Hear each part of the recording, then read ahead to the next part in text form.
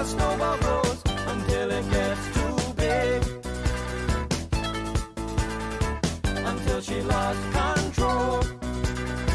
And it rolled back down, and it rolled back down, and it rolled back down, and it rolled back down.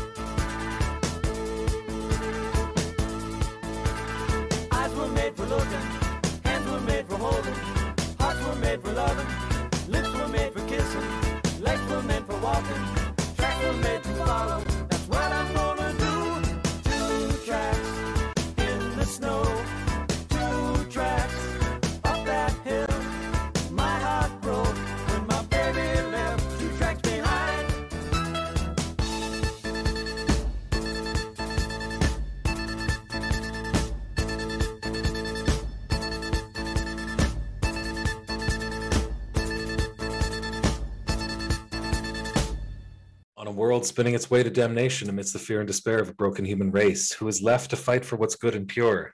That's right, it's time for Night Rule. I am Isaac. I'm joined by my good friend, Professor Adnan Hussein of Queen's University. Hello, Adnan. Thank you for joining us for Night Rule. Oh, it's a delight. Glad to be with you. So I know you just came off another podcast talking about the current situation in Palestine and Israel and the occupied territories. I mean, the nomenclature being so hard to pin down, I think, is really emblematic of a lot of the issues here, you know? I mean, people have been talking about it a lot. I talked about it with Hannah Feldman last episode, which I thought was a pretty good conversation. I think there's, it's frustrating to see the lack of nuance in a lot of the conversations that's out there, the lack of historical knowledge, and also people kind of having succumbed to some extent to a certain media narrative that has really just become, it's learned by rote, it's paint by number, it's something that's been passed down from the top down. But I think there's a lot of interesting things in terms of people speaking out and new voices kind of being unafraid to emerge and comment on the situation. Where do you think we're at right now with this kind of, as we kind of look at this unsteady truce that's kind of taken hold?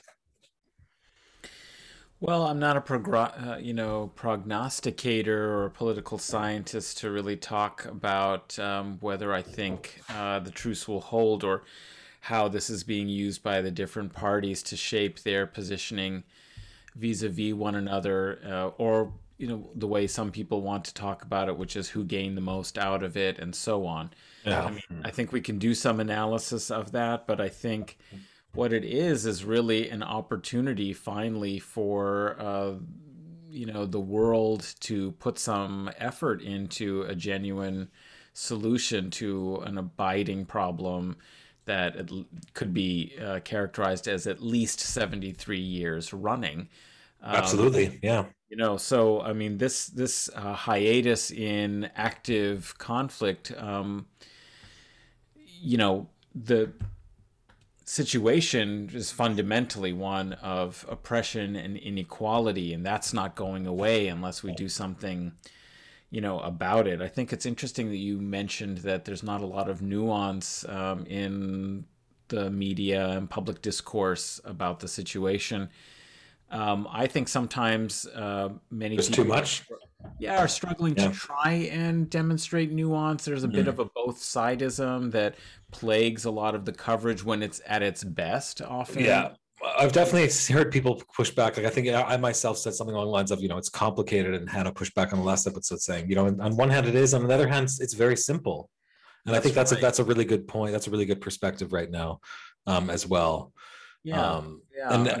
there are some truths to the situation that just have to be recognized, and I think we get into complications when we try and avoid confronting the full consequence of that truth, and that's one of the obfuscating elements of this discussion, I think. And so one of the truths of it that's simple is just that you have a settler colonial situation that means the suppression of one people for the privilege of another. That's a condition of injustice.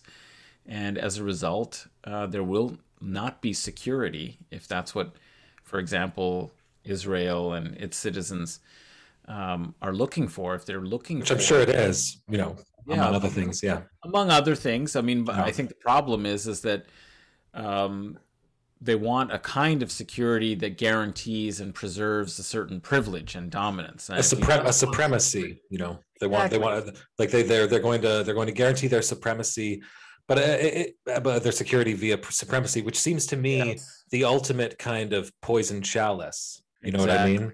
Because if you're living in a society that lives in constant fear of being the subject of another genocide, you will inevitably, like Rod Serling could have written a Twilight Zone episode about this 50 years ago, and it would have been totally understood by everybody that if you're fixated on being a victim of a genocide, if you have a recent cultural memory of a horrific genocide, but and you're living your life based on that basis, you're guaranteed to commit genocide against someone else to try and achieve some sort of feeling of peace, some sort of peace of mind. I feel like that's wired into the process going in.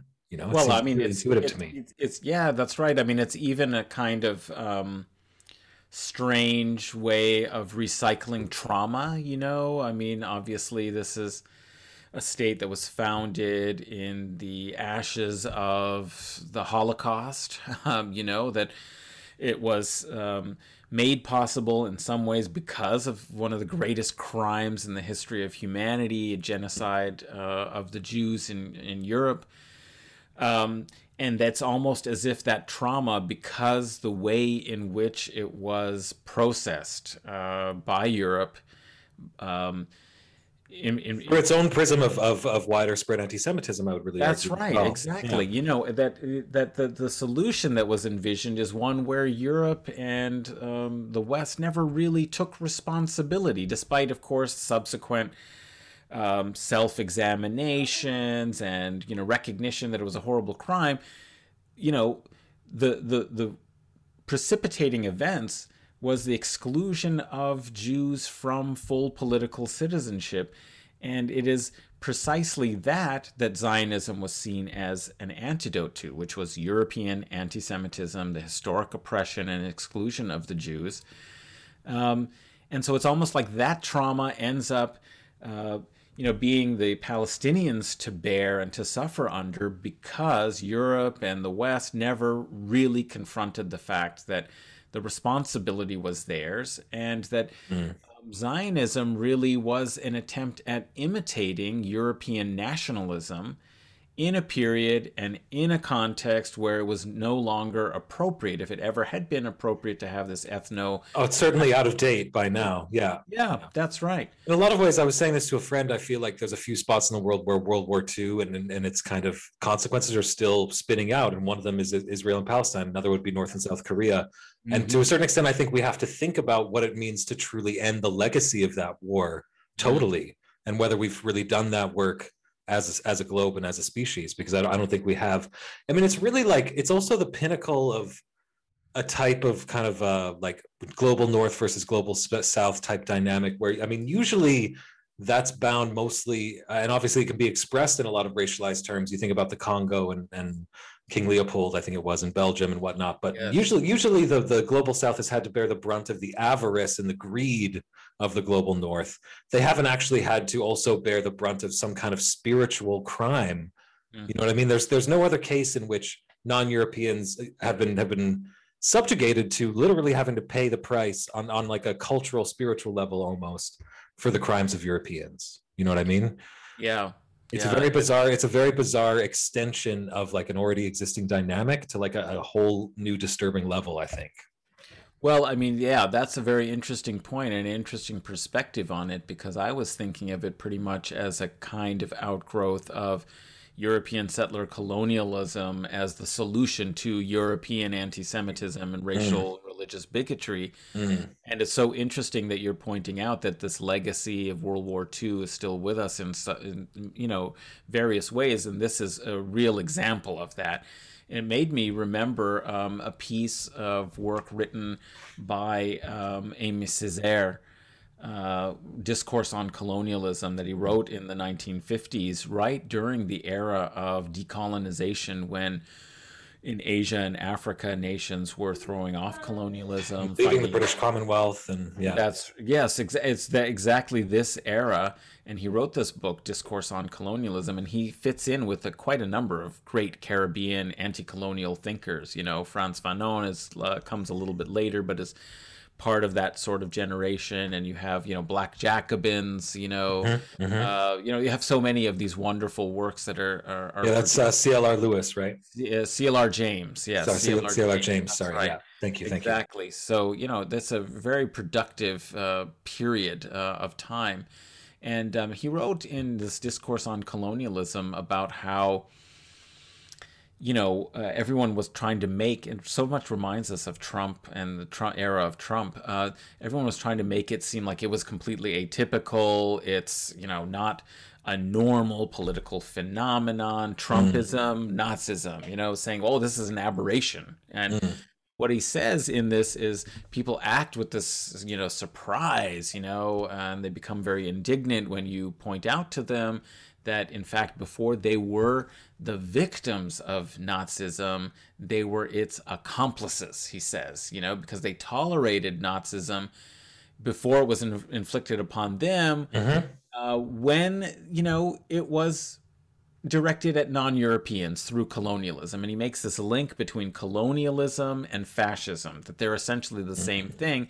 The difference is that fascism also included other Europeans as, subordinate to a German, nationalism. It's interesting. But that the same kinds of violence, the same kind of denigration, the same kind of dehumanization was unleashed in savage forms as barbarism against the non-white world, the non-European world. And so this kind of pseudo-humanism, he sort of argues that this pseudo-humanism has, especially of liberals wringing their hands about Nazism when they gave a pass to these global kind of forms of savage violence, that the rest of the world is having to, and the rest of the world, you think about what happened during World War II and in previous wars, where so many colonial troops ended up fighting for the liberation of Europe from Nazism. So you had all these Algerian, West African troops that fought from French colonies, fought for the liberation of France against Nazism, against racism. And then what happens when they come home? They're denied their political rights, their social rights, and economic rights, even though they fought for freedom. Freedom. Well, that's subjecthood in the colonial era, right? I mean, like, that's literally, right. It's like chattel slavery in another guise, ultimately, when you think about it on a certain level. That's right. And it's so interesting because, the same thing happened with Black soldiers, African-American soldiers who fought in Europe. And then they come back to the Jim Crow South. And they had to scramble like the 47th Airborne or something to stop like rioting and mob violence from taking place, right? Yes. Yeah, exactly. So it's interesting that you say that those legacies are still there. We think a lot of time has passed, but in many ways there are some interesting parallels with that period in that time. Well, and you even look at like things for like in Russia, for example, the legacy of like the Great War, as they would call it, or I'm not sure what they called it in Russia, but like World War II has a prominent like historical and cultural legacy in a place like Russia, very much to this day, for sure, on a level that most people here don't really understand, I think. Well, people don't understand what Russia, the Soviet Union suffered, in winning that war. I mean, we talk about U.S. D-Day, the beaches of Normandy and so on, but really, Russia lost more than all the other allies combined. Yeah. Now here's another question for you. I've been wanting to ask you this. So I mean, we know that Israel itself was born out of this historical context when the Holocaust had just happened. You know, one of probably the most brutal crime against humanity that we can ever imagine. There's also the context of European and American anti-Semitism, and this desire to maybe kind of remove the problem, the quote unquote problem from their perspective, and move the Jewish diaspora out of their own countries. So if you can say then that there's been a component, certainly not the only component, but a component of supporters of Israel that's steeped in anti-Semitism. It's interesting to me, right? Because we certainly live in an era where in the media and whatnot and in private conversation, you will be labeled as anti-Semitic for criticizing Israel. But I want to wonder if we need to move to a world where people are criticized for being anti-Semitic when they support Israel too much, especially in its crimes against the Palestinians as well, which I think we all know only serves to further inflame tensions. I mean, let's be real here. Like, we're all adults. Well, yes. I mean, okay, you're raising, something that will sound really provocative in the way that one can frame it, but absolutely you have to look at the real consequences and the real sources. So, currently, I think with changes that have taken place in the diasporic Jewish community that are very critical of Israel's policies and are concerned about the affiliation and the identification of Jews with, Israel, are questioning a lot of the key principles and presumptions of Zionism. And it's to the extent that many of the Jewish, the Israeli right wing that has typically relied upon the Jewish diaspora in the United States in particular as a major source of support, think that community in some ways is unreliable now, because there's been so much questioning, particularly the younger generation, that their real allies and reliable allies are the Christian Zionists, the conservative evangelical right wing. Well, and this comes to it. I mean, like, and how much anti-Semitism is present in that community. Let's be honest. It may not be fully expressed, but it's latent. It's clear. I think these are people that don't respect the faith of Jewish people. They don't respect Judaism. They consider it kind of just a kind of signpost along the road to Christianity, right? To Christianity. I mean, like, if there's one group that has committed more crimes against the Jewish people over centuries, it's fundamentalist Christians. I mean, I'm speaking to a medieval scholar. We know this, right? Oh, yeah. Well, look, go all the way back, and think of the category of the Jew in Christian thought and how it metamorphosed into a real anti-Judaism that you could say was proto-anti-Semitism with pogroms, blood libel, but also the massacres against the Jews. Every time the crusade was being preached, from 1095 in the First Crusade, the Second Crusade in the 1140s, that accompanying this hegemonic colonialist settler, the first of these settler colonialisms in Palestine, from Europe, that it was always accompanied by massacres of Jews in Europe as allies of the Muslims, as enemies of Christ, just as the Saracens and the Muslims are enemies of Christ, and in this apocalyptic or messianic atmosphere of restoring a kind of kingdom of heaven in the Holy Land, avenging Christ, that the place of Jews in that, once history is culminated, this is the sort of idea, is that before the end times, yes, you have to tolerate them because they literally preserve the Hebrew Bible, which is understood in Christian thought as the Old Testament, and which provides the evidence for Christians of the truth of Christianity, right? So you have to keep them around. They should be subordinate. They should know their place. They are servants of Christians, etc. But you want them around because they provide wonderful proof of the truth of Christianity, the prophecies of the New Testament, etc. Yeah, which the culmination of that is their elimination ultimately at the end of times. Then all bets are off. And these Christian Zionists of today, that's what they believe. They fucking believe that shit, man. They don't care about these people that live in this region.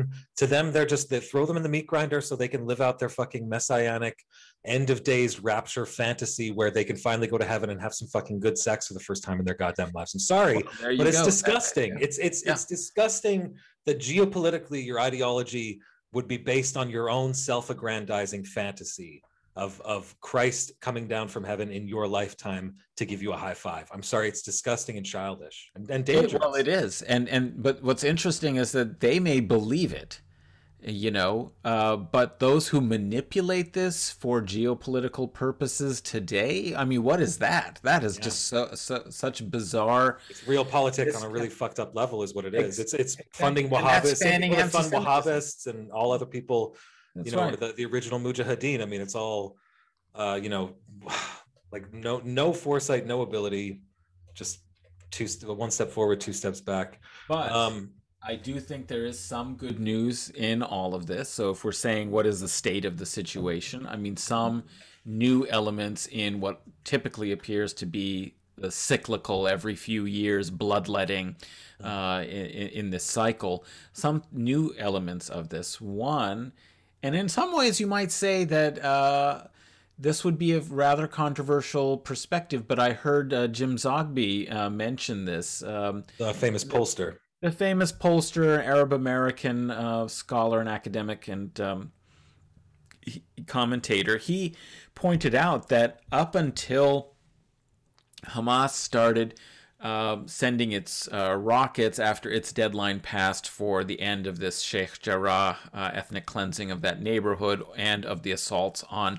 the Al-Aqsa complex during the month of Ramadan, that up until that time, all the attention was really on what was taking place in Jerusalem, solidarity that was being expressed among the Palestinian population that are Israeli citizens within 1948, and that this in some ways put it back on track with the typical cycle, of Gaza being bombarded and, Israel has to defend itself and so on. And it kind of took attention off of what really had inflamed passions globally for justice for Palestine and solidarity for Palestine, is seeing these worshippers being gassed and attacked and so on, and the plight of people who have already been made refugees once, being kicked out of their homes, a second time.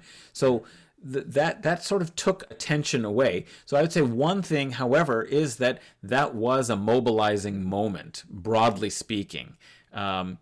And so that's interesting. That's important, that a lot of these countries like the UAE, Bahrain, other of these corrupt Gulf monarchies that have made normalization, treaty agreements with Israel in ways that have abandoned the plight of the Palestinians, are now going to be facing a little bit more pressure, I think, from this worldwide community. That is a really interesting perspective, because it's true. Like, certainly the last 4 or 5 years, probably a little bit longer, there has been a very slow creep of, while paying the same or a requisite amount of lip service to the Palestinian cause, really doing everything you can behind the scenes, various states in the region to play your hand that you're willing to play ball, basically. Exactly. But you're saying that might reverse this trend. That's really interesting to me. Well, I'm suggesting abate it. Is that is at least that there is a mobilization, popularly speaking, that people are invested again in the Palestinian condition and situation that had been ignored. I mean, look, even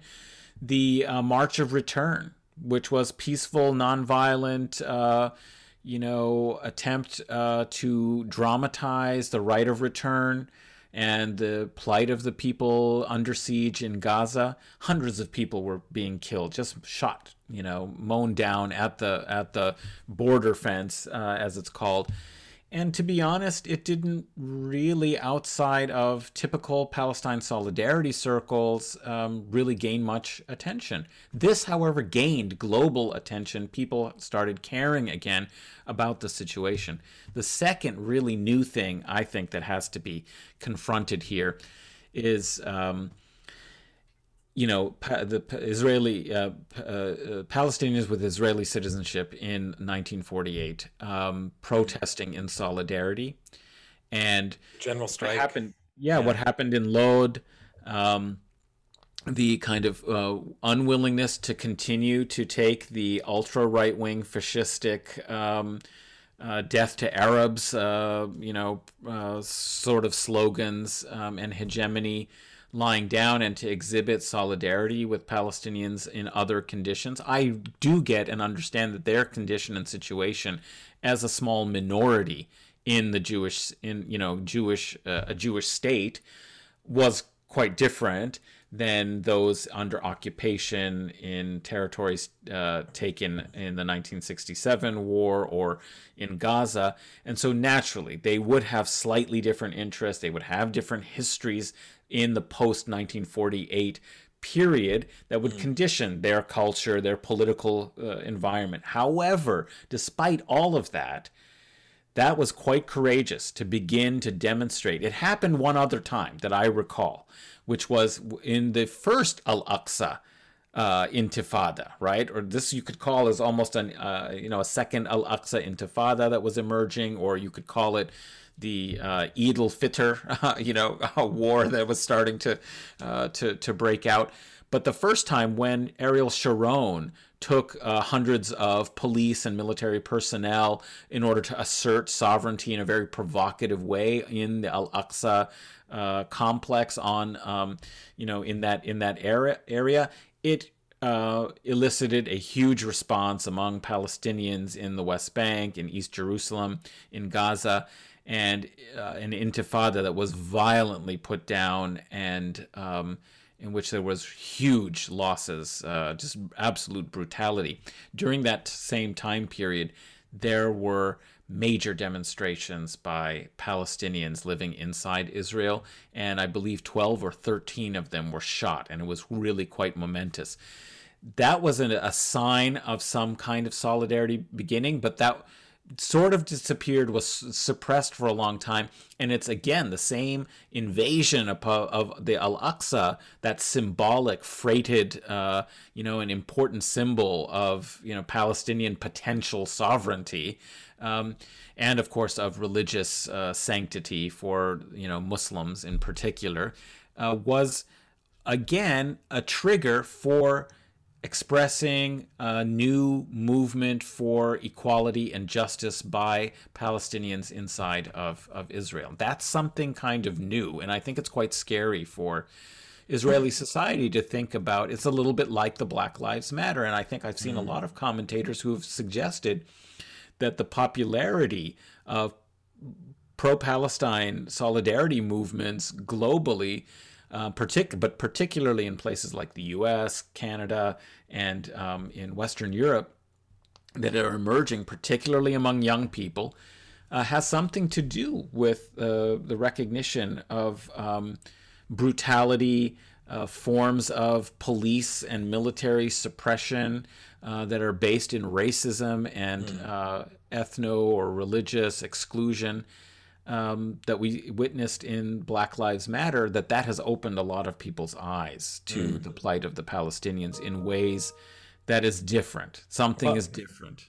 I mean, there were probably Israeli security experts training police forces across America the last decade or two. Like, I mean, the security industry, like Israel is a superpower in that as well as being a regional power. Yeah. I think it's interesting though, like, when you bring up the Al-Aqsa, I feel as though the religious dimension of this conflict is very much overstated by some. Absolutely. And that I find that problematic because it really serves to just essentialize the problem, to reify it, to make it seem like it's some sort of blood feud that's gone back thousands of years, completely just throwing all the history of multi-faith, multi-denominational, multicultural cultures in that region and other adjacent regions, as a people just behave as though that never happened. While at the same time, you can recognize that, a religious site can have a cultural significance beyond just the religious significance. And that especially if it's a component of a besieged group of people, it can really become a flashpoint. Is that really what's going on here more with Al-Aqsa in this particular conflict, would you say? Yeah. This is not a religious conflict in any way. However, there are religious symbols that matter beyond even just the Palestinians. So I'm not saying that is causal of the framework politically that we're dealing with. The issue here is clearly one of settler colonialism, dispossession, and occupation that is a political question. It's a political question entirely. However, in terms of the symbols and cultural values and identifications that might motivate people within such a circumstance to action, or to create lines of affiliation, of solidarity and sympathy, those can be religious symbols. And I think for Muslims globally to see places that they regard as holy being violated because of Israeli occupation, control and domination, and expropriation and dispossession of Palestinians, it comes to hit home in ways that perhaps just seeing, a people suffering oppression, doesn't motivate people always to action in quite the same visceral sort of way. And that's why I actually was sort of surprised at some of the obvious excesses that, in this era of media and during Ramadan. Okay, like, look, this is the wrong time if you wanted to express sovereignty over this site. The wrong time to do it is when all of this attention is being paid. People globally are, engaged in religious activities, and you're seeing people at prayer being gassed and attacked and beaten and arrested and so on. It seemed very brazen to me.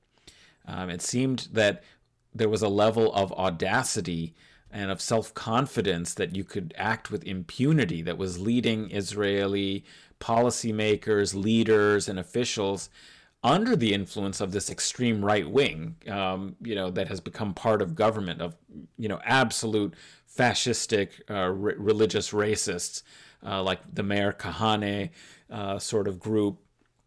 These people have now, with this inexorable and constant, ever-shifting, further and further right of the Israeli government, are now actually part of government. And I think that has emboldened them. The era of Trump, moving of the U.S. embassy and official recognition of Jerusalem as the capital, all of these steps have encouraged a real action, sense of impunity, right? That there's no way we will be held responsible and we can do whatever we want. And I think they really went very far in transgressing and miscalculating a more sober and subtle, not to say that they've ever been all that subtle, but this seemed like a step that was,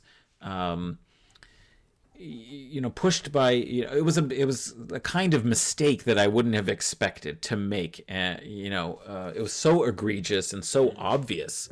Yeah. And I think that has inflamed the situation with consequences that could undermine a lot of years of successful, careful diplomatic negotiations with these agreements with the UAE, and finding ways to isolate Palestinians in world affairs and any of the sympathy that used to be there. A lot of that work, I think, has been undone. And the scales have dropped from, many people's eyes, I think, yet again. Now, one thing that I think also people get hung up on is the whole question of the Palestinian Authority versus Hamas. Mahmoud Abbas, also known as Abu Mazen. Mazen? Is it Mazen or Mazen? Yes, Abu Mazen, yeah. Mazen, and then obviously, I don't even know who the leader of Hamas is. I mean, they're kind of like, they're not really, so this is the thing, like, I think people don't realize that through the history of the Palestinian Authority, for one, is quite problematic. And at this point, really, I think I heard them say on Chapo Trap House that, like, really in a lot of ways, the Palestinian Authority doesn't exist outside of Mahmoud Abbas's office. And ultimately, they're kind of the jailer of the West Bank, in that they derive all their authority from Israel, and they're there to, like, provide security and clamp down on dissidents in the West Bank. I kind of view it as they're kind of a branch of the tradition of Arab nationalism that goes back quite a ways. That's really kind of, its day is past in a lot of ways. And you could even say that in this context, this Arab nationalist party becoming weaker and weaker and weaker over time, creating a political vacuum that's then filled by Mm-hmm. political Islam, I mean, really, that's much more the dynamic we're seeing here, right? And I think it's really difficult for people to get over the fact that, like, well, Hamas is horrible, quote unquote, in their minds, but the Palestinian Authority is fine if only we can negotiate with them, because it's not as though Israel is ever going to negotiate with either of them, first of all. Plus, I mean, if you go back, Israel not only supported Hamas in the early days, but if I'm not mistaken, they created them, didn't they? Well, I wouldn't say that they created them in the sense that this is a wing or a manifestation of the Muslim Brotherhood movement that you have across the Arab. Well, they supported them a great deal in the early days because they wanted to create a schism within the Palestinian movement. They wanted exactly. To have they wanted factions. To fracture. Well, I mean, if you just think of it this way, I mean, the United States. What are we was talking also... about? We're talking about it right now. Palestinian, Joe Biden saying, "I will not negotiate with Hamas, but I will negotiate with the Palestinian Authority." Like, that process of dividing the movement is still playing out in our very words right now. Oh, of course. And the whole point though here is that the U.S. has historically. So why wouldn't Israel also, figure that it could exploit a religious-based movement to undermine and divide a secular nationalist liberation movement? I mean, this is what happened. Of course, we know, the deep history of U.S. involvement with jihadism in Afghanistan that led to, the emergence of these radical, movements. So that has been a technique during the entire Cold War, during the era of, secular socialist liberation movements, that the surest policy by capitalist U.S. empire was to try and find religious groups that they could pit against those other populist political formations. And so you see the same kind of thing happening early on in Israel's support of Hamas as a counterweight to the PLO. And its affiliated secular nationalist, anti-Zionist struggles. Yeah. So yes, this is the situation: is that the PLO and the Palestinian Authority, through the course of the Oslo Accords, has lost any real popular legitimacy, has been completely ineffective in advocating in a principled fashion for Palestinian human rights, and has essentially become irrelevant as a political force, not, of course, as a network for distributing, the paltry resources that come through in foreign aid as the only legitimate, partners for Western aid organizations, UN organizations, governments, and so on. So they can still pass on some of the largesse, in its network of patronage. But when it comes to actually representing Palestinian, aspirations and hopes politically, they are just the franchise, as you put it, sort of jailer of the occupation. I mean, yeah. That's really what they've amounted to, and that has been obvious for years and years. That's right, and it's just a sort of stultified, calcified, autocratic, organization that recently refused, shut down the elections. I mean, Abu Mazen has not won a genuine election in years. The thing is, I mean, to be honest, it's probably hard to. It was clear for a while there was some effort there, say when Abu Mazen first started. But I mean, when you're dealing with a partner that wants to destroy you, is not interested in giving you a single win, is just interested, near the end of Yasser Arafat's term, they were just firing shells directly at the house he was living in. It's pretty hard. It's pretty hard. But we gotta. I think we need to accept and be aware of the facts on the ground right now, which is they really don't have much popular support. I mean, I would support elections in Gaza and the West Bank to elect another political movement that maybe would be you have a better chance of achieving peace. But I think that's another thing that people don't realize is really the two-state solution's been dead for over a decade too, at least. I mean, when it's been undermined constantly by constant growth in settlements.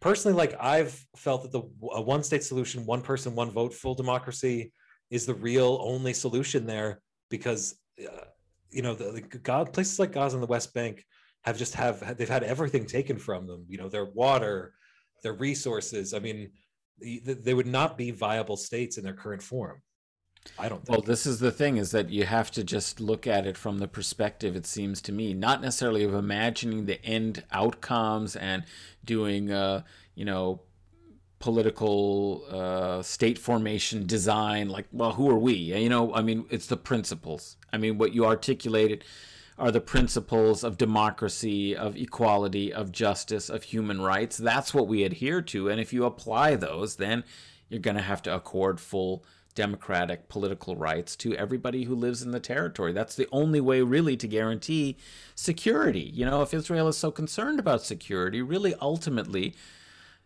the security lies in justice, fairness, and equality with those you live in society, with. Yeah. And hopefully some reconciliation mixed in at the end there too, but only under certain conditions. You can't reconcile until, the actual violence is stopped. Right. Agreed. And I think the other component of this is mentioning that, Hamas actually won elections.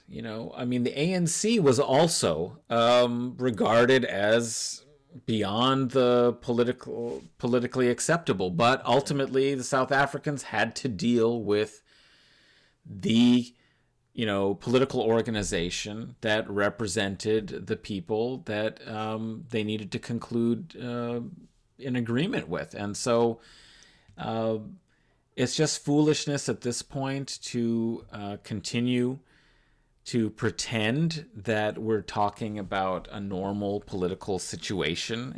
Obviously we're not. And as you pointed out, Gaza, West Bank, especially under blockade, in this subordinate position without control of its own borders, these could never be viable states on their own.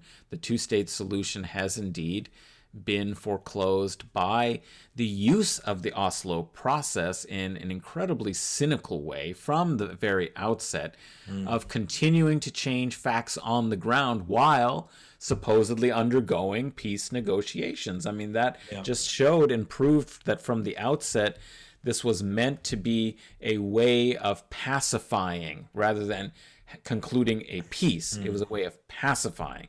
And it was a death by 1,000 cuts. Correct? That's right. And that pacification didn't ultimately work. It hasn't worked.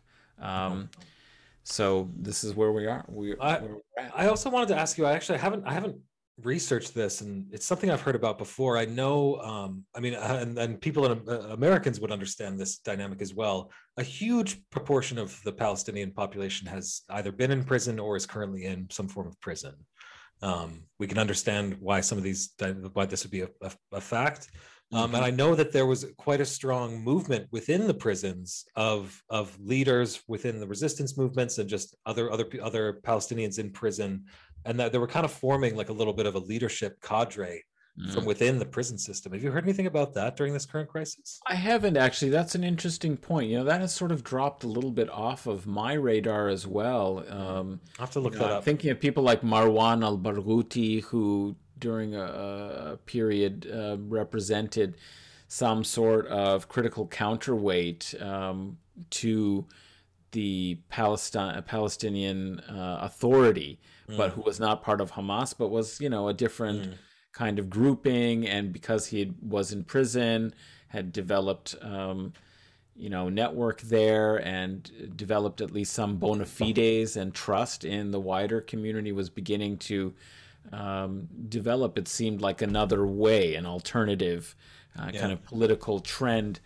I haven't heard much about that, but of course the plight of Palestinian political prisoners is a huge one, and you find that even teenagers, people who are not considered legally responsible in normal, law, to be jailed without trial, and so on, that this is a huge problem.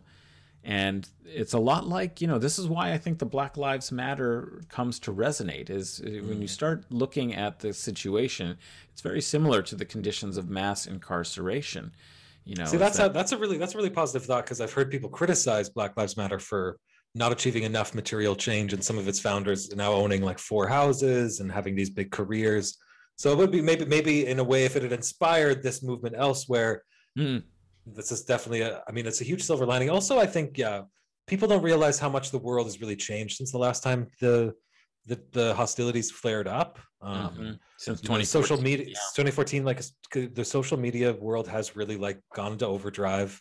Yeah. And I think people are getting older, and they've seen the same narratives for long enough, and they've seen them really just just drilled right into the stone. We've read the same article on the BBC 100 times in the last 20 years, and it hasn't changed. If anything, it's just gotten more of the same. And I think people have inherently started to kind of get a sense that, you know what, we can't actually buy this kind of this algorithmic narrative that we've just always been faced with. That's a great word, the algorithmic narrative, because in some ways I see repetition surrounding us in our politics all the time. I mean, even like the election of Biden is a kind of repetition of a previous neoliberal era that has proven so incredibly frustrating. I think that's something that's really aggravating.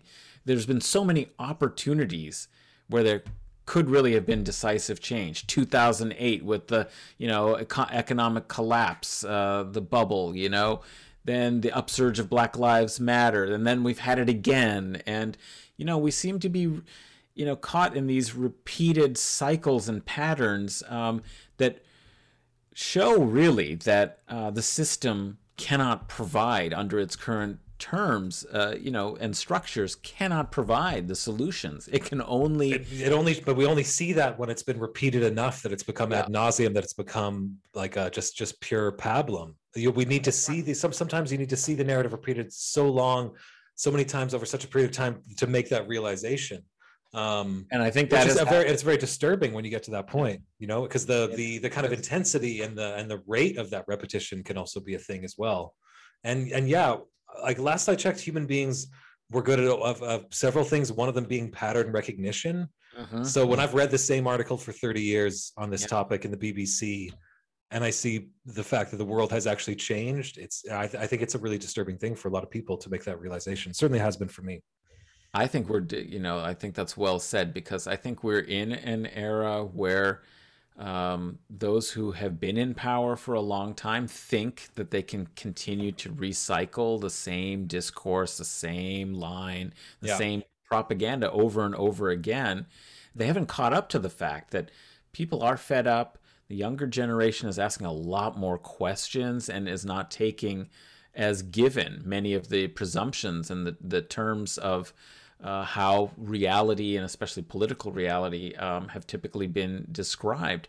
And so I'm hopeful about that it seems that many more people, this round is not 2014 Gaza.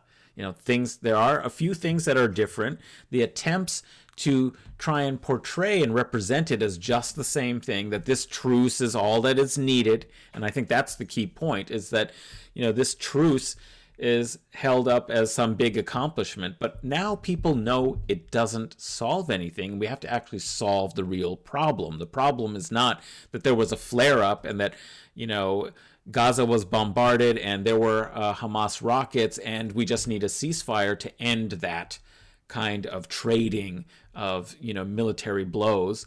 No, that has we've gone through this cycle more than once, but 2014 was almost exactly the same situation.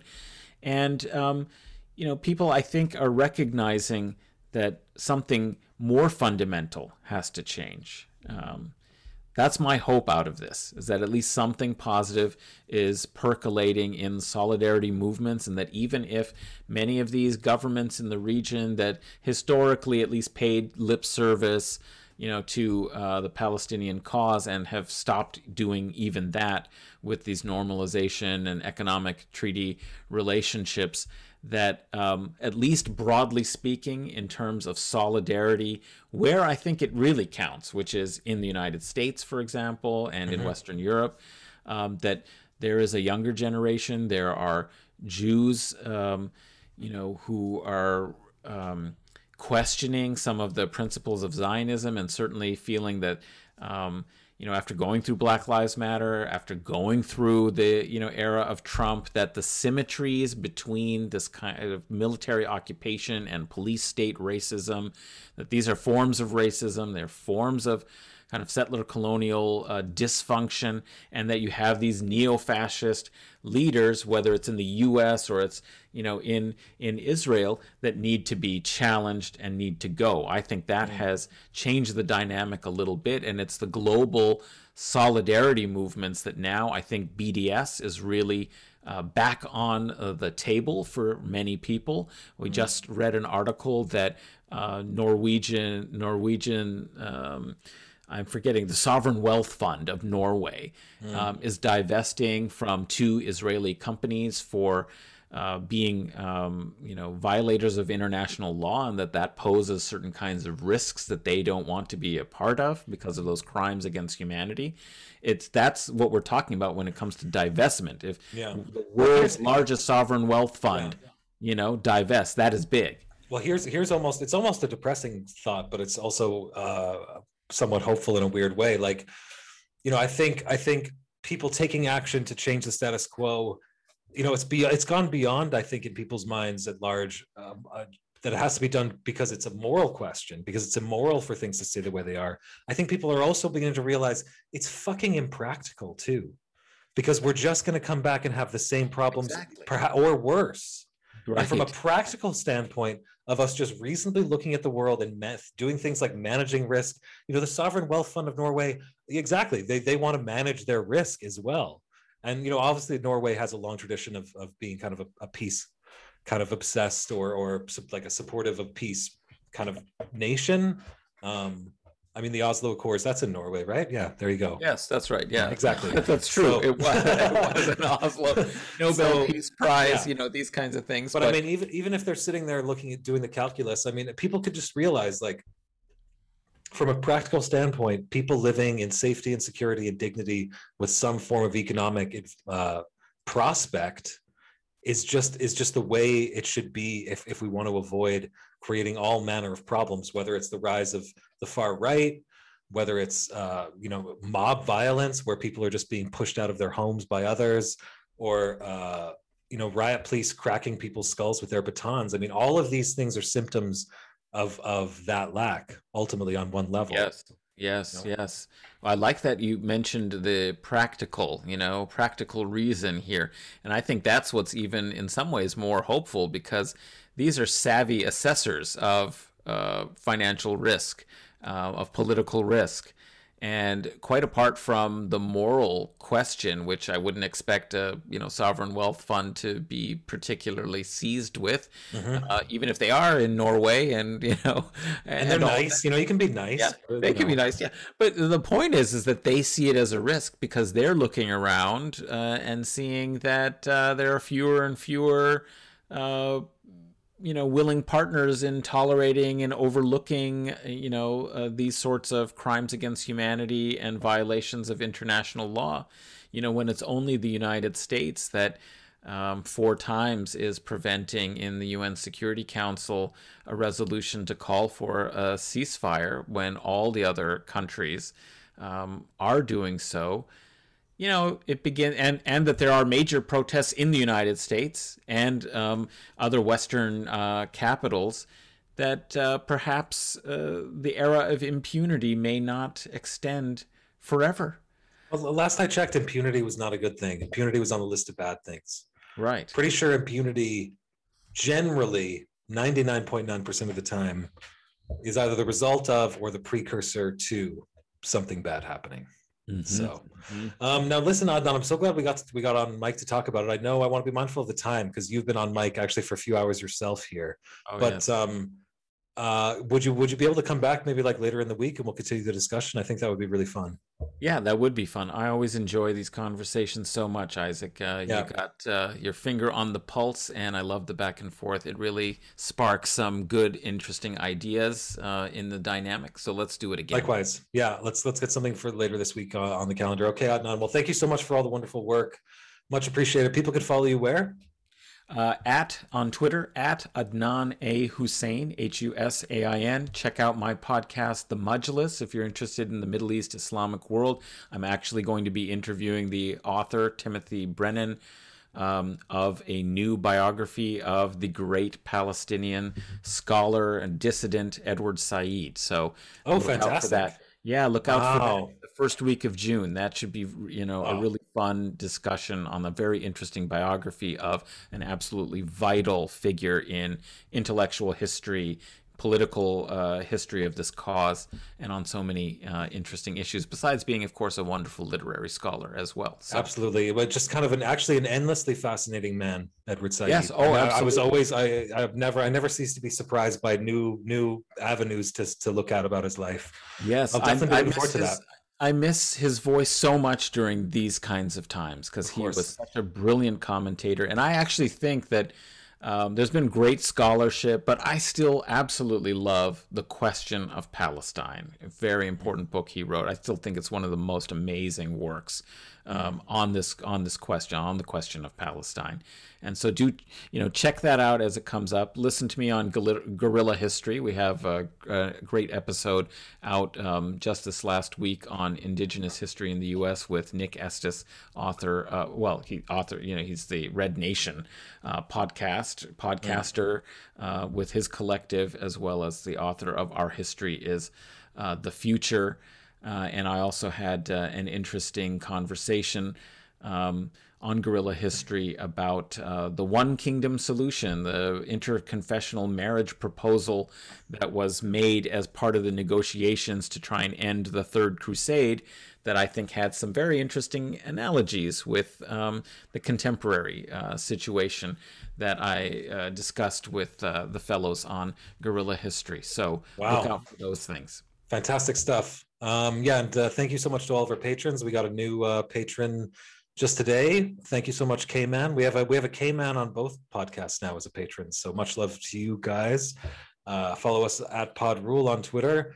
And I look forward to continuing the conversation maybe Thursday or Friday, or if not, then in the weekend for sure. We'll fit it in.